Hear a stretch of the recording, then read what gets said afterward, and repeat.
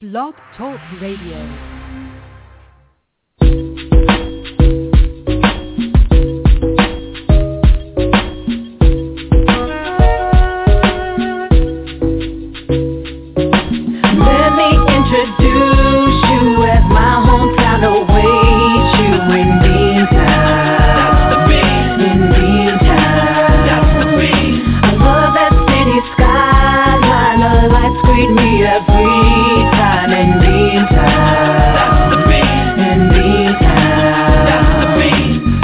Beantown on Lansdowne Street. You can hear the music playing, just follow the beat. For real, you can feel the excitement in the air. Leave your worries behind and just forget about your cares. Grab a Frank at Fenway and see a soft game. Cause sometimes you wanna go where everybody knows your name. Don't forget, finding a spot shouldn't be hard. Cause you can always park your car at Harvard Yard. Stop by the aquarium to watch the dolphins swim. Or chill down at the harbor and watch the ships come in. Oh yeah, like Paul Revere, keep it moving then I'm out. I squinting from the glare on top of the State House. No doubt, baby, you know how we do. Cause every time that we rhyme, we shine. Good morning, Blog Talk listeners. Tom Hayes here in Boston, Massachusetts, USA, Beantown. And a rather nice day. And we have a great show today. We have people from all over, from not only from the East Coast but the West Coast. Our distinguished guest. I am honored to have her on. To read her credentials would take the whole show. I am absolute in awe of this woman, of her achievements, what she has done for not only for children but for the toy industry and for play in general. Dr. Toy, Dr. Stevan Auerbach. Did I say Stevan right, Stevan? That's right. Hi. Well, welcome to the show, and we always like to, we always like to give our guest there we go, a simulated but sincere round of applause. And we have let me introduce the other guests so we can really start the coffee hour. Patricia, are you on? I'm on. Hi there, everybody. Hi. Patricia, ladies and gentlemen, from Long Island. And right here from in Boston as well, a lady I met the other day is very charming and very busy in the music and teaching world, Liz Buchanan. Liz? Hi, good morning, Tom. It's great to be on the show with you. Well, and I'm Tom? always amazed. Oh, it's very wonderful to be with all of you. We're all up early to talk about play and toys and music and kids and families, and it's wonderful to be with you all. And Stefan, this is Patricia. I just want to introduce my husband, Stephen, close enough to your name. He's also on the line. Hi, everyone. Hi, Liz. Stephen. Hi, Tom. Hi, Stephen. Hi, everyone. Great. Well, Dr. Toy, I want to start off with a little jest at the first. Aren't you a little grown up to be still playing with toys?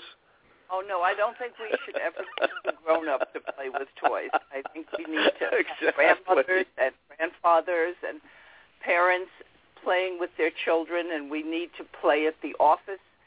We need to be remembering that play is most important for everyone at all the time. So we need time for stress reduction, whether it be listening to music, playing ball, having fun, playing with a hula hoop, getting exercise, jump ropes. It's good for everybody.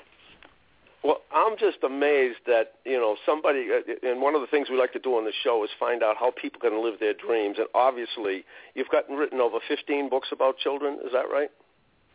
Yes, and 3 about toys and play. And one of the things I love to do with people is have you think about the toys that you played with as children and how important it is and how quickly we can remember our memories of what we played with as children. And that's how I start my book, which is now going into another revision and update. It's called Smart Play, Smart Toys, How to Raise a Child with a High PQ. I'm really talking about parents being the child's first big toy, their first guide to play. And to remember that whatever you played with as a child, you maybe want to share that with your own child or with your grandchild. So everyone can have an opportunity to play board games, because this is so important, turning off the television and the iPads and all the technology and getting back to basics, getting down on the floor and building something, developing creativity. These are the things that we need to do to build strong family relationships. I couldn't agree more, and I think all of us remember those great times around the table playing board games, and in the hours of amusement, and even days with Monopoly, having a Monopoly going for days. Exactly. But what made you? And the world is a richer place for somebody like you, because everything else in society seems to downplay play, and so for you to be a spokesperson. But how did you get interested in that? Well, it's interesting because I started as a teacher, and I was interested in how children learn through play. And then I was working on my doctorate. I was working with a man who started the first parent toy lending library. We have libraries that loan books, but they could be loaning toys, too. That's right. Not everyone can afford all the wonderful toys that are available. So toy libraries are very important, and he happened to develop this for Head Start, and I was very interested in how parents learn about child development through play and through toys. And that got me started, and I've stayed with it. I started reviewing products for the classroom first, and there is a whole market in the educational materials. But, we're learning that kids do really well learning chess, learning other games. I mean, you mentioned Monopoly. I happen to have a book by a very marvelous expert on games, and it's called Monopoly, Money, and You. And it's a book that takes the Monopoly game, and puts it into the current context of financial. So you can learn a lot playing a board game. Absolutely. I do want to ask you, Daniel Pink, are you familiar with his book, The Whole New Mind? Yes. Excellent. And his emphasis that one of the skill sets we have to develop in the new millennium is play. Yes, I've exchanged with him also. It's just, an area that I think has sort of been dropped by the wayside. Kids were not getting recess. They were not getting the arts and music. I'm sure Elizabeth is concerned about this too, and why people who are in the music field feel it's so important to get children involved in music and the arts and theater and understanding themselves, And so school gets to be a little top-heavy with testing and a curriculum, but it doesn't include recess. And kids need a balance between active play and creativity and learning. So that's absolutely. And one of the books that really influenced me along the way in trying to get creative was Drawing on the Right Side of the Brain. And once we become aware of the right and left side, so would you talk about that? How play kind of integrates both sides, maybe? Well, what happens when you're playing is that you're spontaneous. You're developing your inner being, your ability to think creatively, reaction time. It's called almost an improvisation. If you notice, children just have fun. They try things out. They aren't necessarily having it be very rigid. It's spontaneous. They're exploring. They're trying to find out how things work. And that is the best way to learn, because you're really learning through trial and error and experience. And so that's what children really need more of, that, rather than anything rote or with, flashcards the way we used to. Exactly. I forget the individual's name, but it's an Indian was a theoretical physicist who left theoretical physics to get into the educational field. And I just saw a fantastic lecture that he did, a video of it, where he talked about we've built a world where children can educate themselves. And he introduced computers into the countryside of India and just left them alone.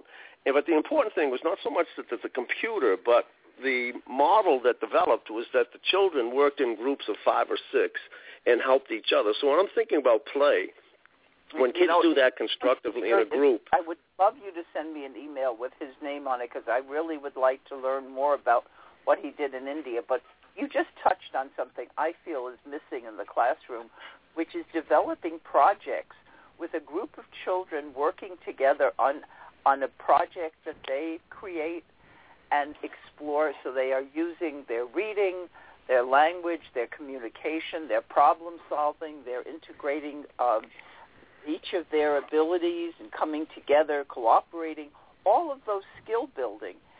If kids don't get to work together in a cooperative way in the classroom, where else are they going to get this? You know, if the child doesn't have that opportunity to do this. I mean, it happens with jazz. You know, musicians come together and play together, but they don't do this often in the classroom. And he was exactly how I believe has been missing in the classroom. When you mentioned that, leaving them alone, letting them figure out how to solve the problem. Absolutely. Just jump in here. This is Patricia.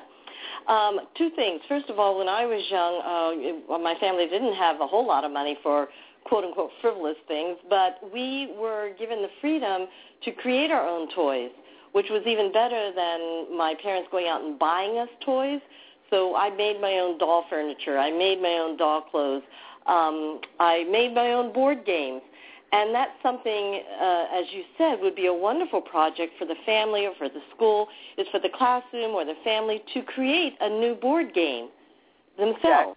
Exactly. I have to tell you, I also, as a child, made clothespin dolls, made my own doll houses, and I think one of the most important toys there is a cardboard box.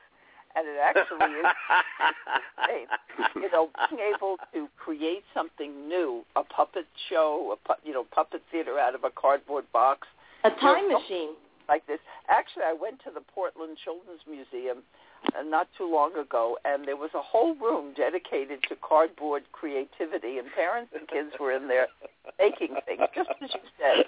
I thought this is what every children's museum should have. The Boston Children's Museum should have a place where kids can just come in and make things out of cardboard. Well, how many of us have given a gift to a child, and they kind of like play with it for 2 minutes, but then end up playing with the box? Exactly. And I feel that is so strong. There's some basic toys like sticks, like, you know, kids who don't have a lot of toys use their imagination.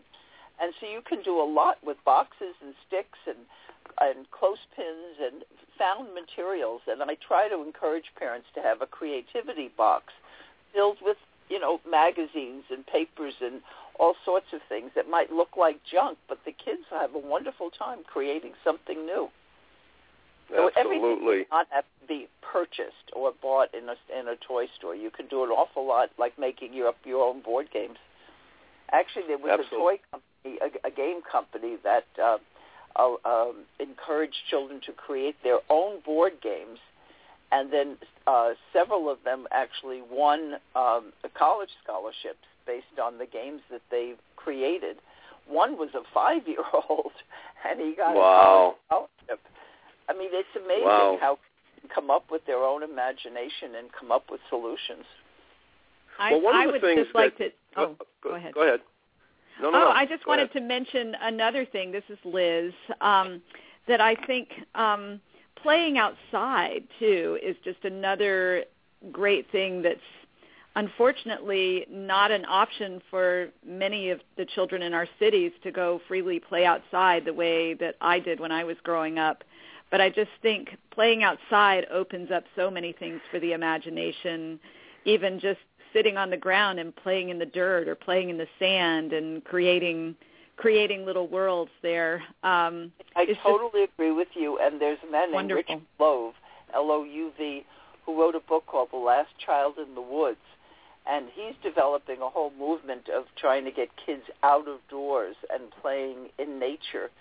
But what you just reminded me is that these are the kinds of experiences kids don't get to experience unless we can create adventure playgrounds, at places where they can make a mess and, you know, play in the mud and water and so on. Oh, totally. It's not preschool, but then as kids get older, they get away from those kinds of experiences, and they need them. So we also need to find more innovative ways for school playgrounds to be more interesting. than they are right now. Absolutely. There's a movement of school gardens, which is another wonderful aspect. Boy, exactly. How things grow. One of the criteria I think in the industry is it play value or play quotient, or what is that criteria that you use to determine whether? Go ahead. About the toy having play value. We mentioned a few toys so far. The cardboard box has unlimited play value because it depends on the imagination. Blocks have unlimited play value because kids can make whatever they want to out of blocks. Construction toys allow, again, the creativity, open-ended, unlimited amount of time that kids can develop their thinking, their own imagination, and it can be whatever they want it to be. So that's very important, just as they draw pictures, and it's what they're coming out of their own creativity. So we attribute play value to a toy. That a puppet can, again, be an unlimited, open-ended toy. But I coined the expression play quotient, PQ, because we know about IQ and we know about EQ, the emotional quotient. But I had never had anyone express the idea of the play quotient. And what I conceptualized it as the ability for us to be playful and the ability to be spontaneous and to use our imagination. And how we measure that is basically irrelevant. It's important. I don't think about measuring, per se. I hope that someday a PhD will develop a study, that will measure what PQ is. But I haven't had time to do that because I'm so busy playing with toys. We just looked at the best green products. I'm very interested. It's 8 years that I've been looking at products that help children to either discover the environment, learn about eco-friendly products, and information about the whole idea of protecting the environment. It's a very important area, as you know, because our global warming issues, the hots and the colds and the climate and all of these things are issues that children are concerned about. So I was trying to identify innovative toy companies that are also using materials that are creative.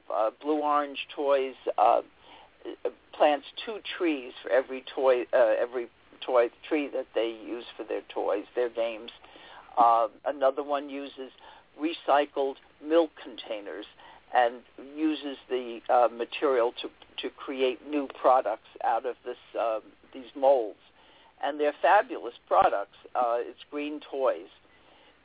And so on. Wonderful. Well, we've just identified a whole series of green toys. And when I look at classic toys, what are the wonderful toys that, we played with as children or have been reinvented and improved, but they're based on a classic principle.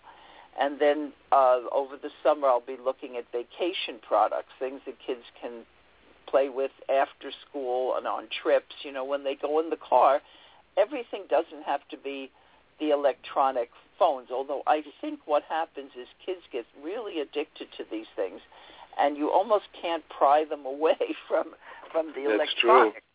But they need time to play games, and whether it be a card game or a board game, something like Jacks, something that they haven't ever had an experience with. And I'd love parents to go to the toy store looking for some of the toys they played with as children, or something they've always wanted to play with, like Scrabble or something, and bring it home and, turn off the TV and just have some time together to play. And how about absolutely. How about considering instruments as a kind of toy or a tool for creativity? Kids could learn how to write their own songs. It's a group activity. They could sing together, old songs, new songs, make up their own songs. I'm all for stretching kids' creativity and imaginations, and an instrument is an open-ended toy. Well, I love that you are doing this because I have to tell you, I went to the senior center about a month ago, and we spent a whole afternoon singing songs. And there was a wonderful man who came with a guitar, and he was very talented, could play anything. And everyone had such a good time just spending the afternoon singing songs together. And it was just a wonderful experience. Well, kids need that in the classroom. They need it at home. It's something you can do in the car. And, singing is such an important experience. And I consider that part of play. Music, and whether you listen to it or sing or create music, this is all part of play. On a related subject, we've had a controversy on Long Island lately. A local principal recently canceled the annual kindergartners school play because she thought we needed to prepare these kindergartners for college. Oh my goodness! And that school play was frivolous. These are kindergartners. With what kindergartners need. And that's why I mentioned earlier about the overstressing of testing and taking away the joy of learning. The children learn so much through drama and through interacting, learning how to express themselves and playing with each other and being part of a performance is a wonderful experience. And I remember vividly some of the wonderful experiences I had as a child in elementary school in that kind of experience. So, I've been in the classroom, and I've been with principals who have been inspiring and really good administrators, and there are others who are really not and should not be administrators. It's very sad because I grew up in Queens and went to Queens College and studied education there, and somehow the types of learning that I had at Queens College when I was there seems to have not permeated over to Long Island or sustained overall. So if you'd like to send me an email with the principal's name, I will be very happy to share sites about how important theater is. Yes. Experiencing it. There's a whole high school in New York that's called, arts and the theater arts, the High School of Music and Performing. It's something you should not take away from children. Absolutely. But, I have performed in this school every year. I do actually a China workshop for the kindergartners. And in their defense, in the administration's defense, they're trying to follow Common Core curriculum guidelines, testing, preparing the kids for reading, preparing the kids for testing. I'd like your opinion of Common Core. Well, you see, there's rigidity, and then there's good common sense, and there's child development principles. And sometimes these are at odds with each other. What we know about children is they should not be sitting for long periods of time when they are in preschool and kindergarten. They need to move. There are activities that they have to get involved in. They can play games. They can learn a lot through activity as well. So a core is very much like No Child Left Behind, this over-stressing testing. And it's almost as if the testing companies have taken over the school system. And it's very much the way, we look at what children are eating. It's not necessarily healthy. They're not necessarily having fruits and vegetables and healthy foods. So that has to change, too. So sometimes what the system does is not healthy or in the best interest for mental health or learning. Well, and it becomes rigid and becomes a core instead of what's good for kids. And what is your opinion then, if the United States is falling behind Japan and Germany and a lot of these other places academically, in the sciences and in math and other academics, what in your opinion is a way, an alternative way to Common Core to raise the level of our teaching and our learning and our standards? Right. Well, there are really some very, very interesting things to do. which is to provide children with the opportunities to experience science. If they go to the science museum, if they have hands-on science experiences, so they understand what it is, because they're not going to get it just from a textbook, and they're not going to get it in testing. They have to have hands-on experiences. Yep. You've got to set up projects that allow kids to experience these things. We have in San Francisco the Exploratorium, and the place is packed with children who love science, who love the opportunity to experience the hands-on activities that are going on there, and it's a model for learning science. Well, the same thing is true when you talk about theater and doing dramatics. The child is learning language, they're learning to communicate, they're learning to cooperate, they're learning all kinds of things.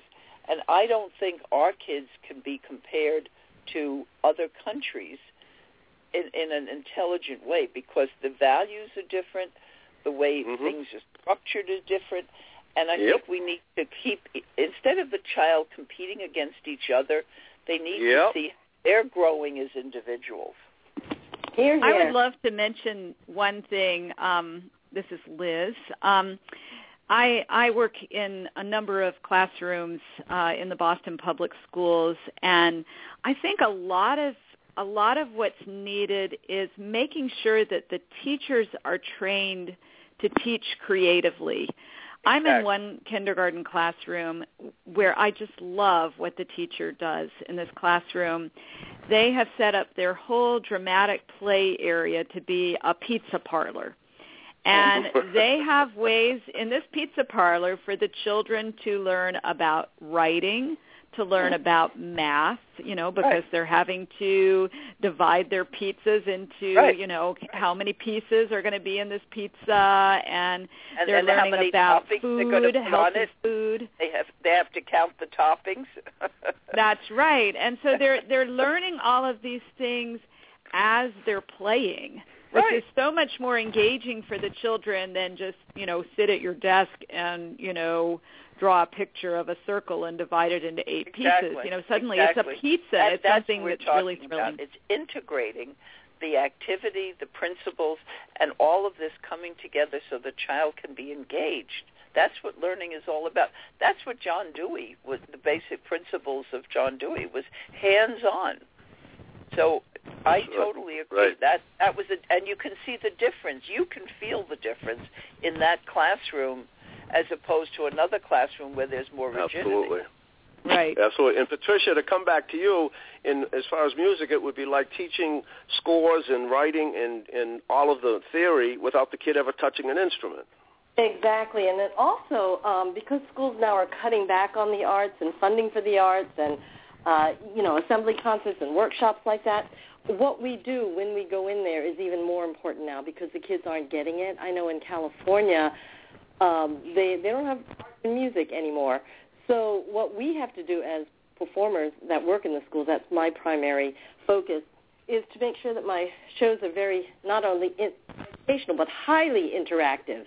So the kids there needs to be an integration between musicians and artists, creative people coming into the schools and sharing their expertise with the classroom teachers and with the children.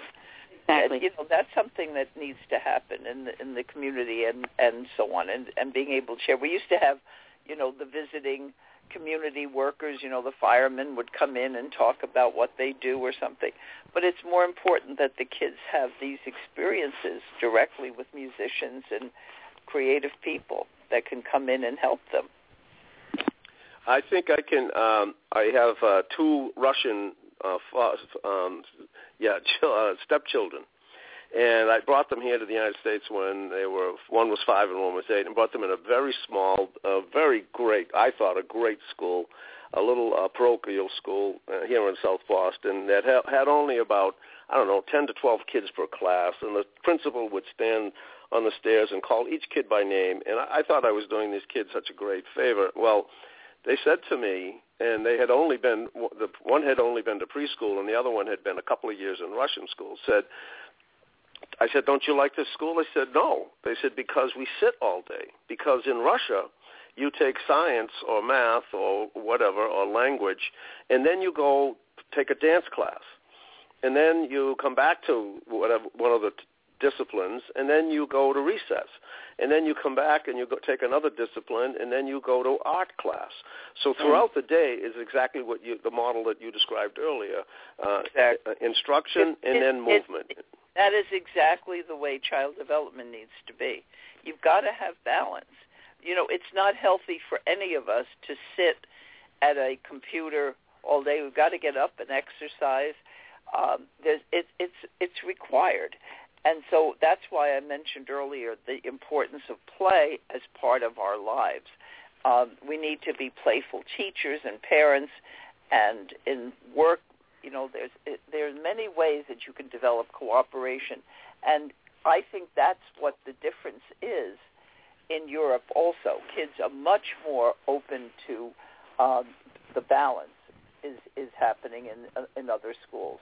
I'm not sure if their testing is the same, if they're testing for the same skills that we have here, and so on. So I'm not sure everything's exactly the same, but the difference is that there's much more activity going on in the other schools. Absolutely. And never mind, they're just the value system you talk about. When they came here, when they went to school, they went with 2 huge bouquets of flowers because that's the tradition in Russia, because the teacher is honored and respected. How are they doing now? Well, they went back to, because my wife just said, I'm not educating them here. I'm sending them back to Russia to be educated.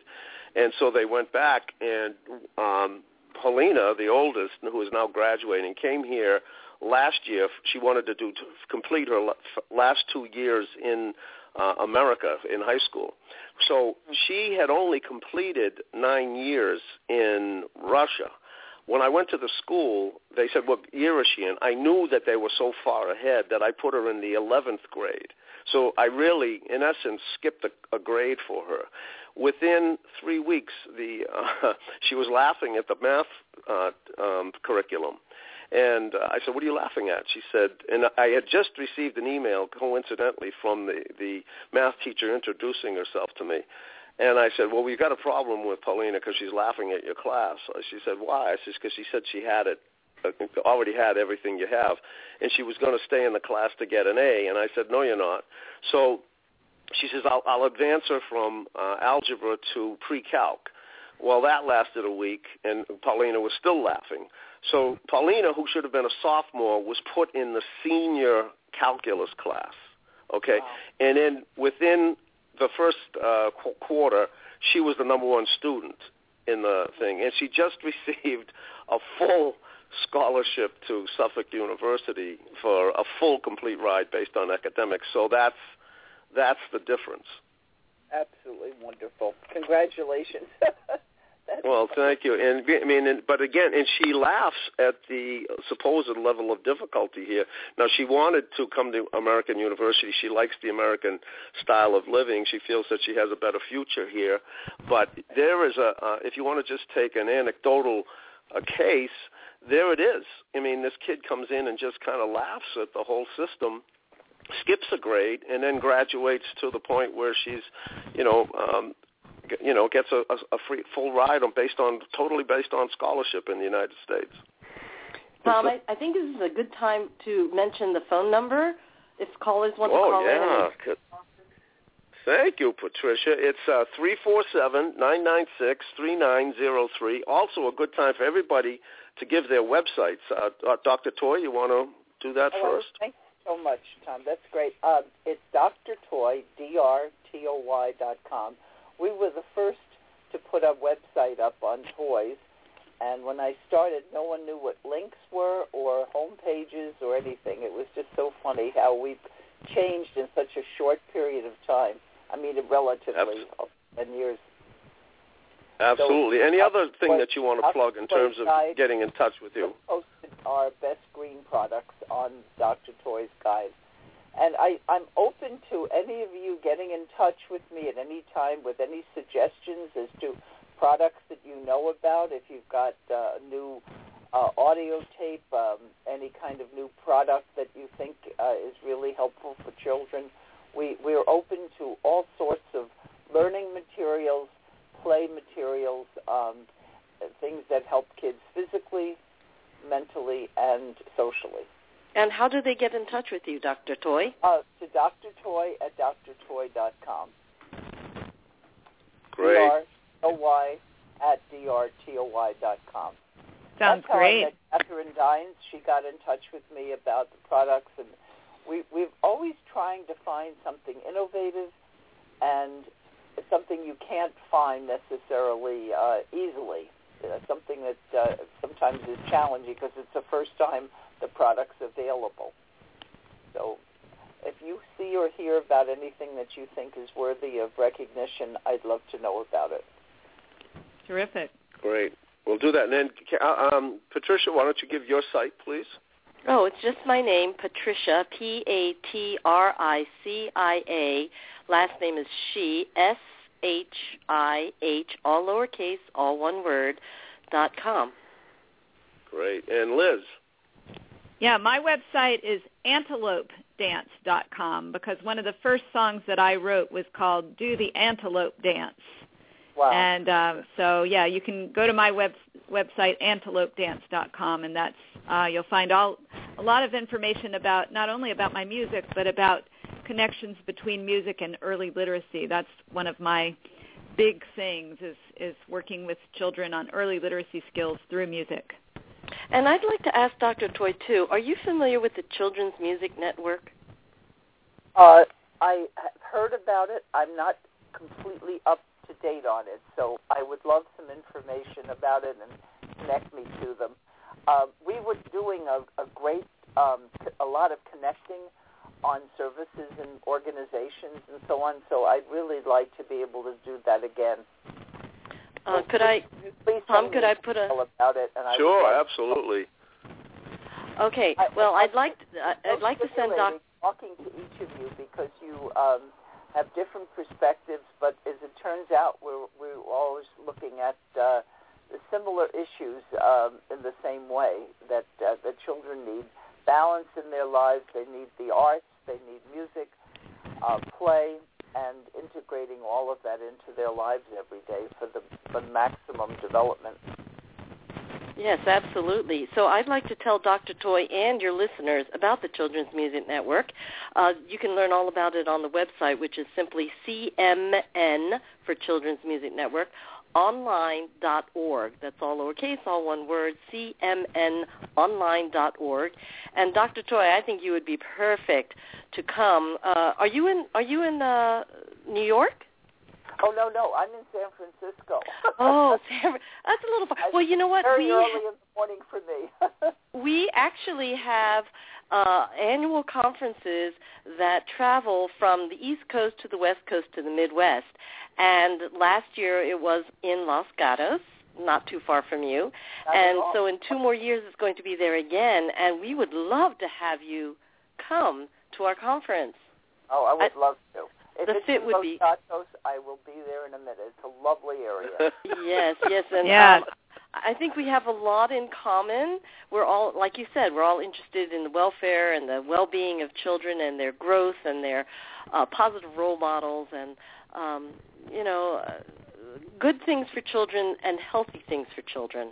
Exactly. And having more in learning that involves music because it's a lifetime passion.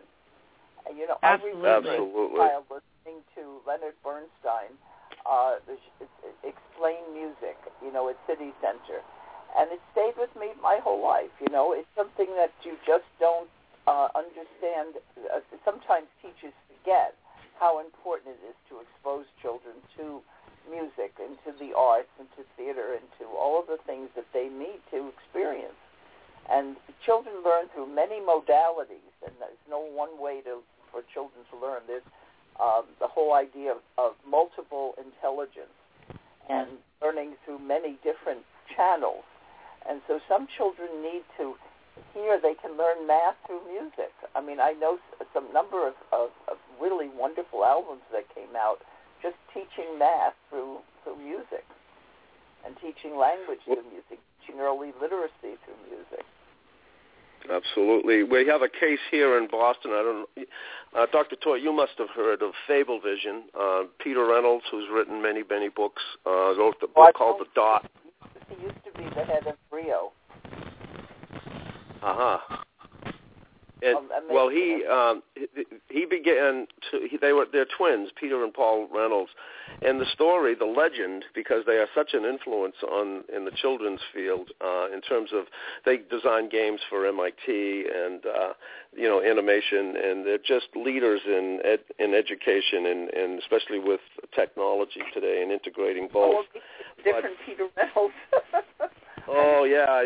This Peter Reynolds. He also wrote Ish. He wrote The Dot, and it's interesting. The Dot. Okay, that's fabulous. Yeah, the Dot is a book about a teacher trying to teach art, and the child says, "I can't draw," and it says, "Okay, just draw a dot."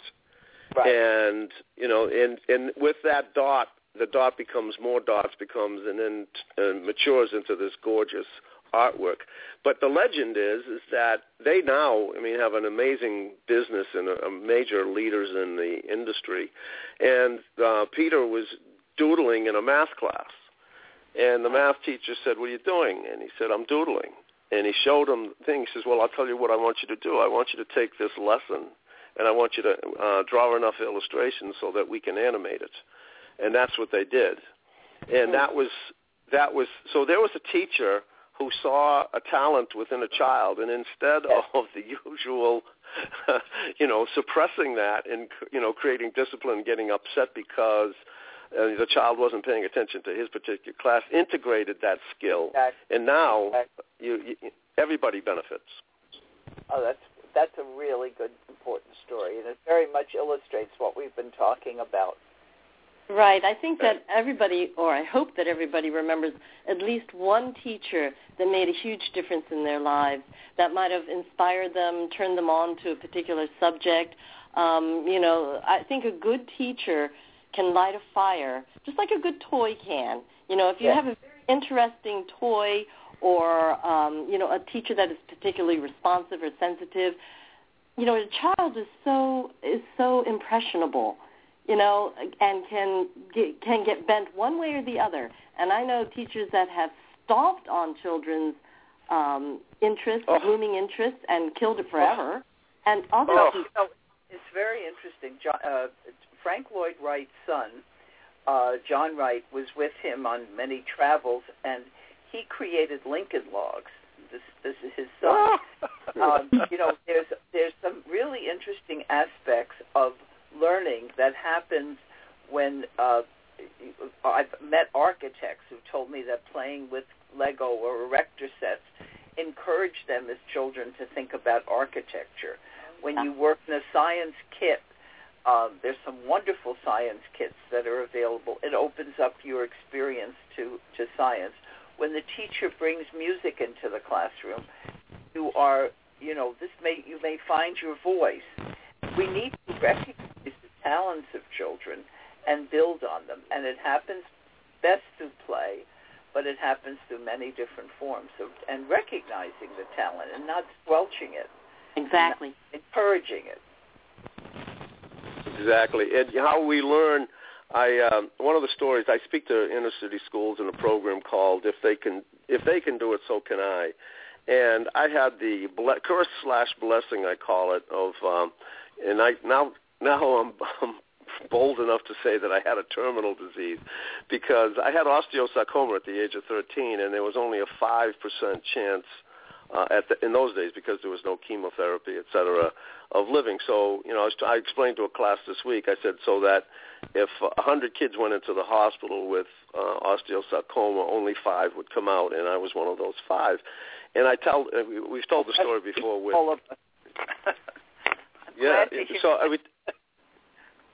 I tell the story about how I rode a bicycle, and I was told that I wouldn't be able to do that. So I asked this one particular class, and I said to them, I said I had to learn myself. I had to teach myself how to ride the bicycle with one leg. I said, has anybody here ever had to teach themselves something? And this little gal stepped up, and she said, yes. She says, I taught myself how to walk. And I said to her, so is that great that you were sick or you had an accident and you taught yourself how to walk? And she looked at me and said, no, the first time.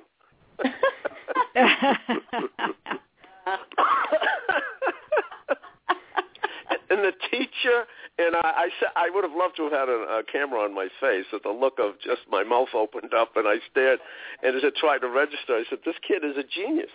She knows about innate intelligence. She knows about the fact that the only time you're going to walk is when you're ready to walk, and there's something in you that makes you walk. Exactly.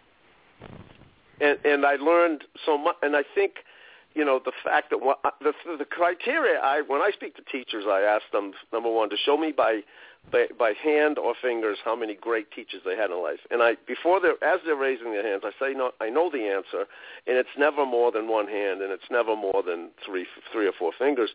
And once in a while, I get a wise guy who puts up two hands, and then I just say to them, you either were in a tiny community or you went to a private school, and then they drop their hands.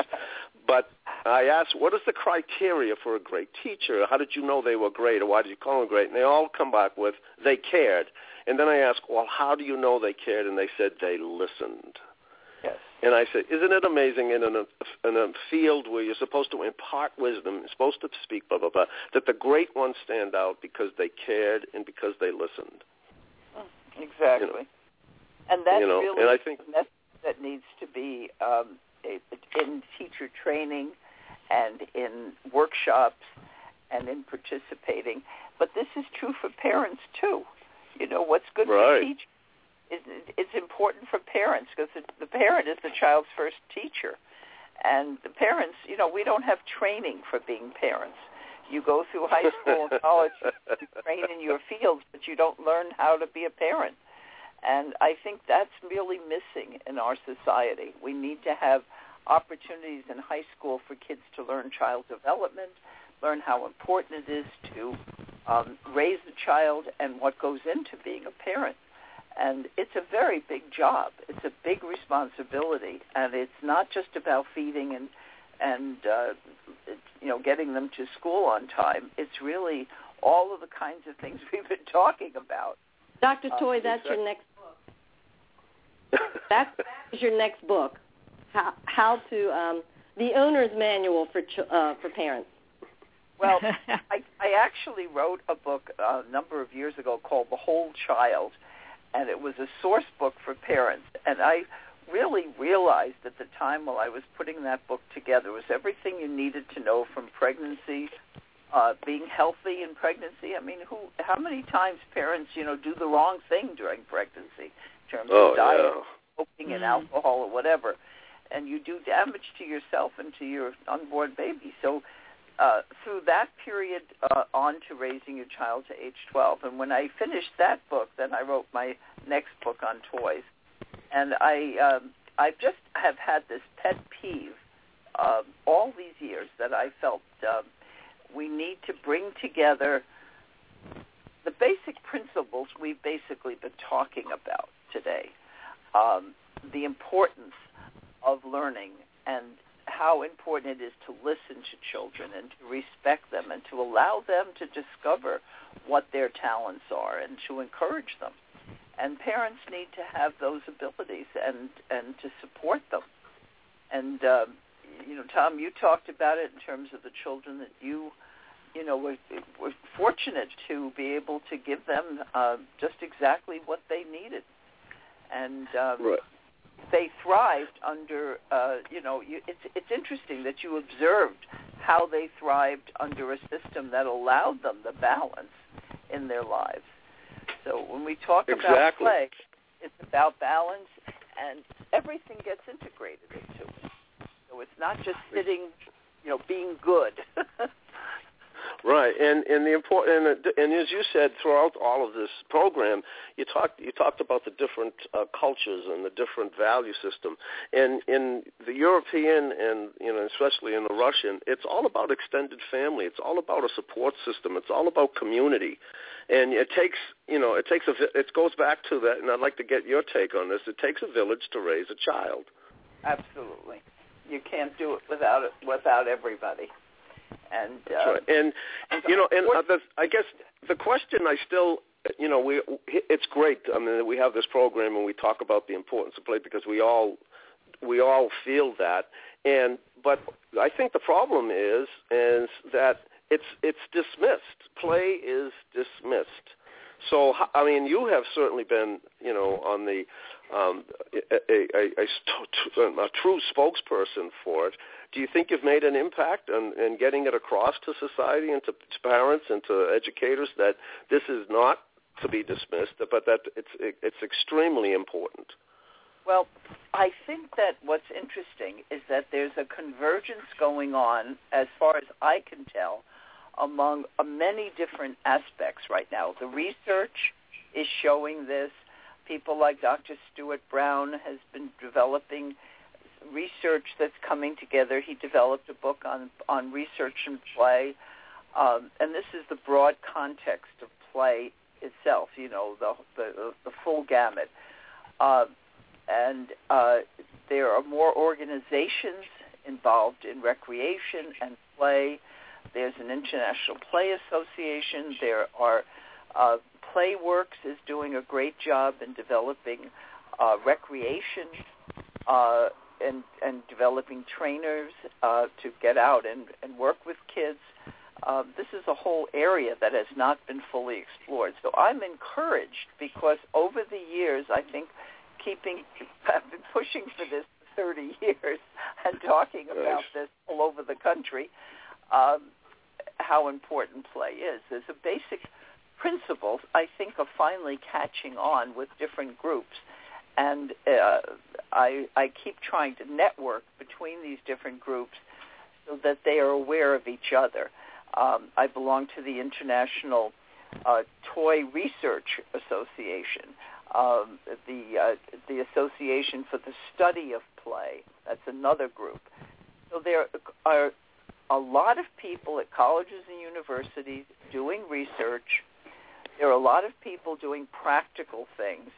But what you've each touched on is that principal in Long Island who is not realizing that the most important thing that he can do is support the play that child, the group of children in kindergarten are doing, not to dismiss it.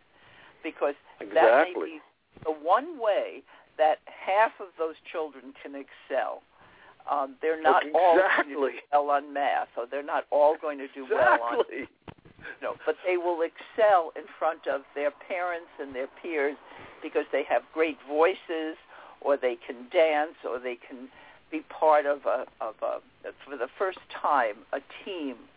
And understand when we talk about raising a community, it has to happen somewhere, and it happens with projects and with activities. So these are the things that we are all coming from. We seem to be, spread out across the country and through many years of experience, and we're all sharing the same basic principles. We performed at a school in the San Francisco area last fall, and not only a public school, and not only did these kids not have any art or music in their school, but they had no PE. I mean, talk about sucking the play out of education. It was horrible. What are we doing to children? I mean, we're giving them a very dismal life. And yes, you are. Fun. There's no joy. Laughing. They're not having a good time. They're not experiencing. No joy. I speak. I was in a classroom. To have about school. I was in the last two classrooms I visited in the inner city here in Boston. It just reminded me of prison. I mean, they filed into the room. There were already children sitting, and this is one of the things that this Indian educator talked about. He said that, he really uncovered some amazing truth. He says the educational system was set up to provide workers for factories that had individuals in little sitting in rows or sitting as stenographers or whatever, sitting alone, doing one task. And then, of course, we saw that evolve to where there were cubicles. And now the great corporations are not doing that there are groupthink, that there are group problem solving. He says, so the whole system is archaic. And when I go in, I can see it. that these kids are forced to sit in a little tiny desk. Sometimes now the kids are so big anyway that the seats are not adequate for the space that the child requires. And it's a system where one person is speaking and the entire class is supposed to absorb it. And I just want to throw out, I mean, I went into a classroom here in Boston, and Liz and I talked about it this week, is a program called La Sistema. Are you familiar with it, Dr. Toy? No. La Sistema was created in Venezuela by a Venezuelan economist who wanted to go into the barrios, into the slums, where there was just ridiculous amounts of crime and poverty, etc. And again, this fits into everything that everybody has added to the conversation today. That the first instrument that the children had was a paper mache instrument that they had to create themselves, and then they started to form symphonies, little symphonies within each barrio. And what happened was the crime rate went down. The children started to excel. They started to move out of the barrios. They moved into better. I'm talking about the music program. Yes, that's right. Yes. So, well, that program was on the program Sunday morning on CBS not long ago, and that's where I saw it. It's fantastic. Yes. It's fantastic. It totally transformed the entire country. Exactly. There's a school here, and it was the first time Liz and I talked. Now, Liz, have you been inside the school? I have not, but it's a wonderful school called the Conservatory Lab Charter School, and all the children learn to play the violin very early on, and music is integrated into all of their lessons as they go through their school day. There's music in all of it. And not only music, but go ahead. It breaks my heart to hear this, that it happens in one charter school instead of across the entire system. Exactly. Right. But every single classroom, the program that Tom mentioned, in those classrooms where those children are sitting still all day, listening, and their bodies are hurting, there are musicians within that group. And it's just tragic that we're squeezing that creativity out of the children. Absolutely. And in the classrooms, it was the first time I saw open classrooms where there may be 20 kids in the class, but there were 4 tables with 5 kids around each class where they looked at each other, they integrated with each other, they cooperated with each other. I was telling Liz that each class prints a book. They actually come away with a book in which each child had their drawings. I mean, it's and the stuff is on a level that they are taught in the preschool part of it. They're taught people like Picasso and Van Gogh, et cetera. And when you see the drawings that the children come forward with, it mirrors that great artist, and the child will describe why they decided to paint in Van Gogh's manner or in Picasso's manner or even Rembrandt's manner. And these are preschoolers in the poetry books. And then they have a concert every year at the Strand Theater here in Boston. So, I mean, it's the quintessence of what we would love to see all education be. And they not only excel in the arts, but these children can't wait to get to school, and they hate to leave school. Right. Yeah, I think that's one of the values of art and one of the values of play is that it's like a good teacher, it lights a fire under a child instead of stomping on them. Exactly. And I'm going to have to say goodbye to everybody. Stephen and I. Well, Patricia, thank you so much. I don't know, Dr. Toy, have you got plans to move forward and move on here?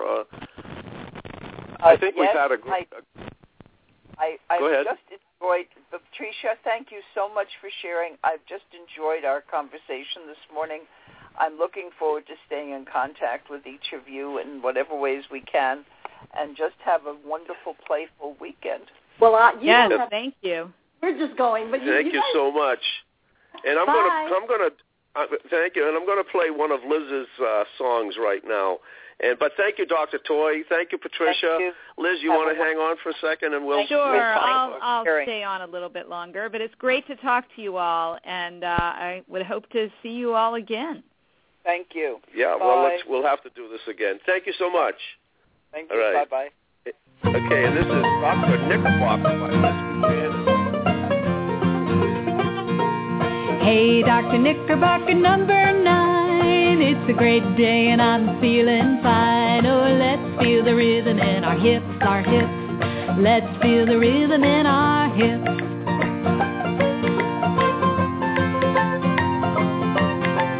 Hey, Dr. Knickerbocker number 8, hurry up if you're running late. Oh, let's feel the rhythm in our legs, our legs.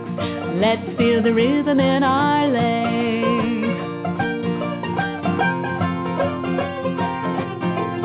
Hey, Dr. Knickerbocker number 7, sun's coming out and I'm in heaven. Oh, let's feel the rhythm in our hands, our hands. Let's feel the rhythm in our hands.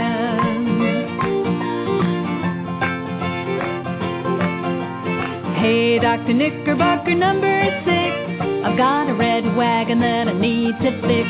So let's feel the rhythm in our elbows. Let's feel the rhythm in our elbows.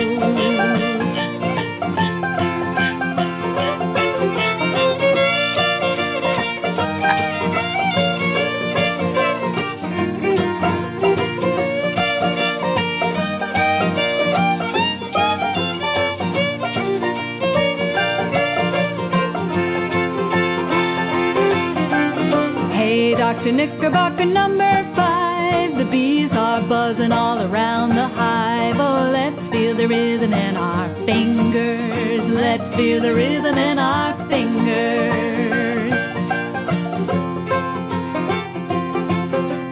Hey, Dr. Knickerbocker number 4, you wanna come in, just open the door. Let's feel the rhythm in our heads, our heads. Let's feel the rhythm in our heads.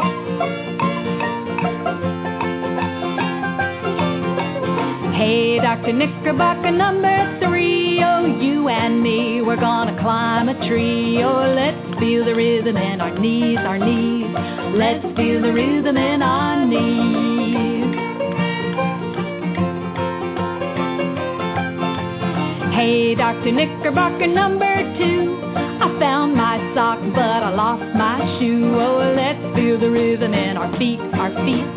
Let's feel the rhythm in our feet.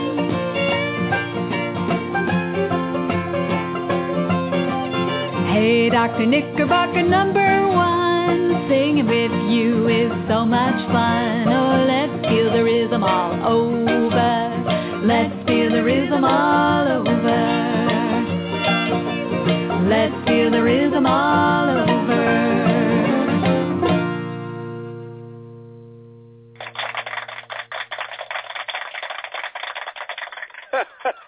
Well, thanks, Tom, for playing that song. You know, it's funny. I have sung that song several times this week with children in different school settings, and it's just fun to see the joy that they have in doing that song, which, of course, has counting in it, and it has rhyming. It has sort of all the basic literacy elements, but you're also standing up, moving your body around and having fun and dancing with your classmates. And it's just it's the epitome of learning through something that's really joyful and really playful. Well, I think it encapsulated everything we were talking about today, and I had no idea. I listened to a portion of it, but I had no idea that it would summarize everything that was said. Yes. Yeah. Well, it was really great to participate in the discussion today. I learned so much from talking with Dr. Toy and also hearing from my good friends Patricia and Stephen. There's just some great things going on out there, and it gives me hope for the future for our kids. Exactly. Wasn't that an inspirational talk? And by the way, Enzo Cannellini has just joined us. Enzo, I know you have to go in a minute, Liz, but I got a couple of more questions for you. Is that okay? Sure. Okay, Enzo, are you there? Oh no, we lost him, but maybe he'll call back. So, first of all, I remember Knickerbocker, but it wasn't associated with. I guess there are some characters that came out of England with the name Knickerbocker, but there was a Knickerbocker beer at one time. Yeah, Yeah, it's funny how children's songs come out of all kinds of different things. You never know where a children's song might turn up. Where did you get the idea? I love it, Knickerbocker. It's just there's something. There's such onomatopoeia in there. There's such a great sounding. Well, that song name. has been around for a while. If you Google that one on YouTube, you'll see like the Wiggles, who are one of these kids groups that gets a zillion views on YouTube. Right. They've got a whole Dr. Knickerbocker number 9 on YouTube that's hysterical. And I actually learned it from a guy here in Boston, Hugh Hanley, who's a great children's musician in Boston. First taught it to me as like a chant to do with kids, hey, Dr. Knickerbocker, boppity bop, I think it may have even been on the Barney TV show, which makes me shudder. I really don't like Barney. But, it's definitely been around in various versions, but I love my version the best. Then did you, so you adapted it? It's yours in that sense? Yeah, I adapted. I wrote that little tune for it, and I had the concept of the verses counting down from 9 to 1.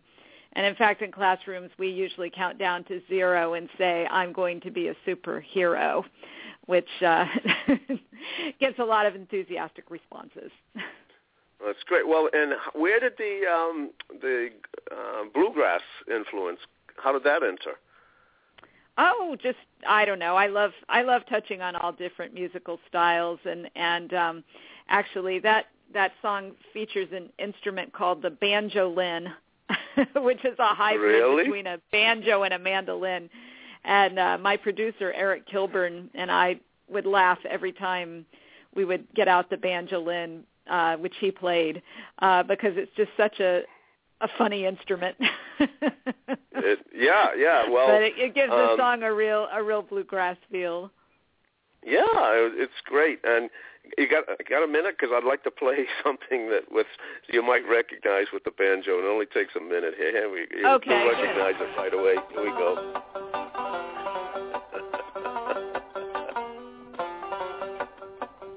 Do you know who it is yet? I'm not sure yet. Okay, hang on. You will. Ramblin' round, I'm a ramblin' guy.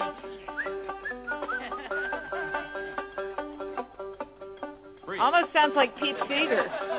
It's Steve Martin, and he's playing for the Muppets on the Muppet Show. Oh, yeah, okay. Oh, no.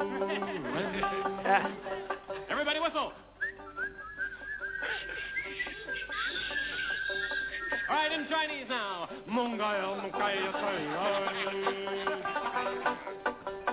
Well, I'm ramming.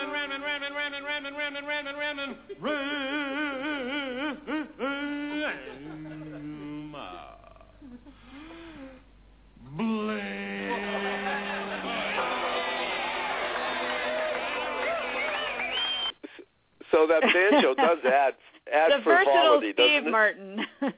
Yes, absolutely. That's a great song. So how many pieces did you have in that when you were recording it? There's something like 4 or 5 anyway, right?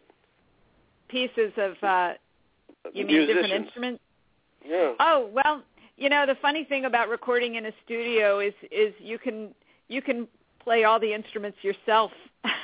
Right. So a lot of times you can go in, you can do a little percussion, then you can play a little guitar and sing a little harmony with yourself. So it was just you and he then? It was Eric on that song, I think. And then we had a violinist play on it too.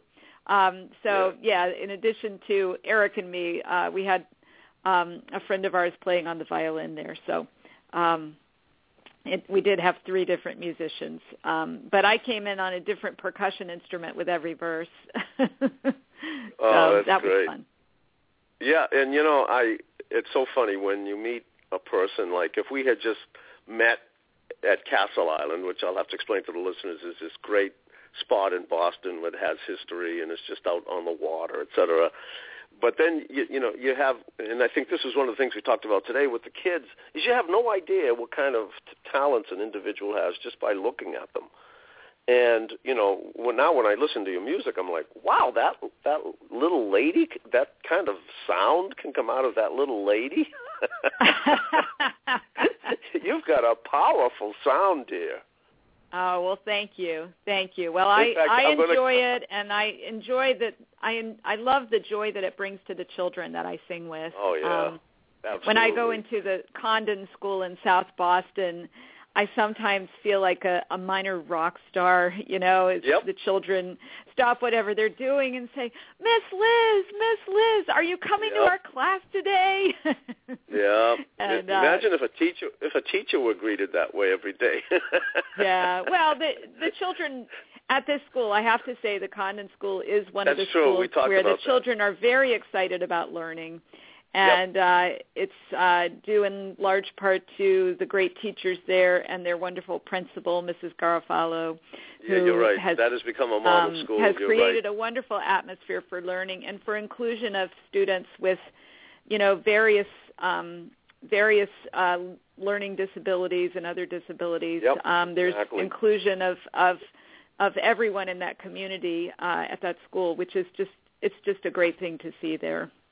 Yeah, there are pockets. There is hope, as we heard today. And absolutely. But I'm going to tease you now. But I'm going to do it in a way. I'm going to say Catherine Dines sounds like you. Oh, well, in that particular song. No, I'm serious. I'm quite serious. If I were to play, I think Catherine and you back to back, it would be hard to distinguish who was whom there. Well, that's a great compliment to me because I'm a great admirer of Catherine Dines and her music. Yes, I mean, both of you. When I heard it today, when I started to hear you sing, I said, oh, wow. This is a whole new field for me in that the fact that I wasn't a children's entertainer for a while and never really came across while I was doing, I had a magic show, and I just never really doubled or whatever with a lot of singer-songwriter children on that level, so I guess we were like ships passing in the night. And so now to find it, and every time I get an album of somebody's, I'm in just shock of like, wow, all this talent has been out there all along. I mean, this is, and I've become a real spokesperson, a real advocate for CMN and all children's musicians, songwriters, telling people, you don't understand. These people are really good. Yeah, well, it's really something how the children's music field seems to have just exploded in the past, I don't know, couple of decades. I think back in the 80s you kind of had, 2 or 3 people like Raffi that everybody listened to, and now there are just so many people out there that are making wonderful, wonderful music for kids. It's just, right here in the Boston area, there's just, hundreds of people that are really great musicians that have dedicated their musicianship to songs for children, which is very exciting. Yep. Can we play one more? Can we do this Fragile Earth? That would be wonderful. I would love to have you play that. Let's do it.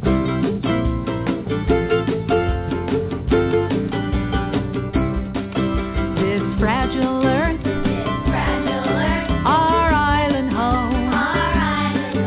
We all live here together. We're not alone. There are birds and bees in the apple trees, giraffes and elephants and chimpanzees. We all share the planet. We're not alone on this fragile earth, our island home. Which creature thinks a nest is the best? Who stays alive in a hive? Who lives in a den and lets out a roar? Lions and tigers and bears galore. Lions and tigers and bears galore. On this fragile earth, our island home. We all live here together. We're not alone.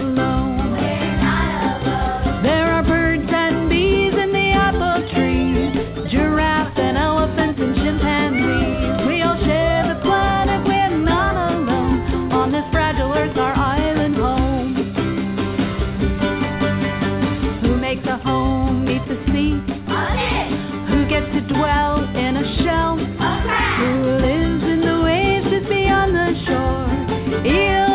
octopus and whales galore. Eels and octopus and whales galore. All on this fragile earth, our island home. We all live here together. We are not alone. There are so many creatures out in the sea, sharks and plankton and manatees. We all share the planet. We're not alone on this fragile earth, our island home. We all need a home that's safe and warm to protect from the wind, the cold and storm. We all need a place to eat and rest our head. I'm thankful for my comfy bed. We all need a comfy bed.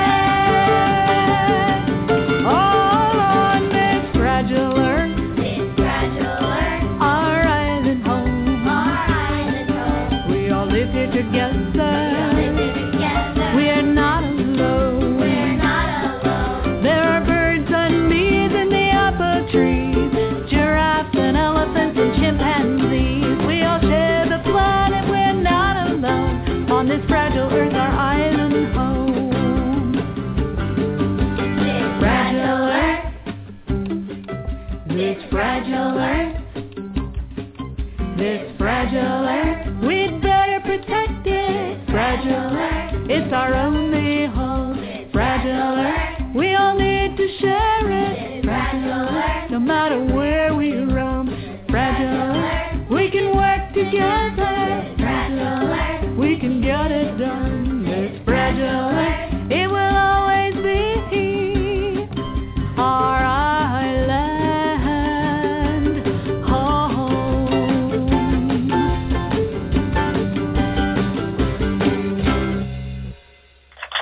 Woohoo! Wow, thanks for playing that, Tom. That you hear some kids' voices on that, and you can just imagine what a good time those kids were having doing these songs. Talk about the joy. Now, was that the Condon School kids? Actually, that is from my second CD called Singing All the Way Home, and those children were a group of children that I just gathered together from various places that I knew. But yes, on my third album, I did have a group of kindergarten students at the Condon School. My third album, which is called Once Upon a Tune, features students from the Condon School. So okay, now were they in the studio with you? I'm starting to learn by recording recently. I'm starting to learn a lot of tricks. Right. So, but they were actually the students that sang on This Fragile Earth actually did go to the studio with me, and we recorded a whole group of songs at the studio with them. But the Condon School students, my friend Eric, who is my producer, came to the Condon School and recorded the students in their classroom. Wow, fun. Yeah, so. Why don't you give your website one more time for those people who are still with us? All right. I'm at www.antelopedance.com. And, again, that is one of my first songs called The Antelope Dance, is how I got antelopedance.com. So it's been great to talk with you today, Tom. And I look forward to seeing you more in person around South Boston. Absolutely. And this is just the first of many, I hope, that we do. Yes, definitely. And definitely. I can't thank you enough. Okay. Well, it was terrific to be with you today and to hear the wise words of Dr. Toy and, of course, to talk to Patricia and Stephen as well. So I'll talk to you again soon. Thanks again, Liz, and we will. We'll be back soon. Thank you so much. Okay. So long, farewell. Bye-bye. All right. So long, listeners. Another great show from Boston and the Beantown Pals Radio. Here we go.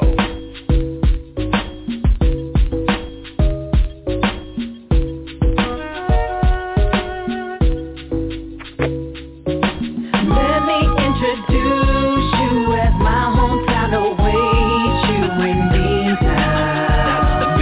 In Beantown.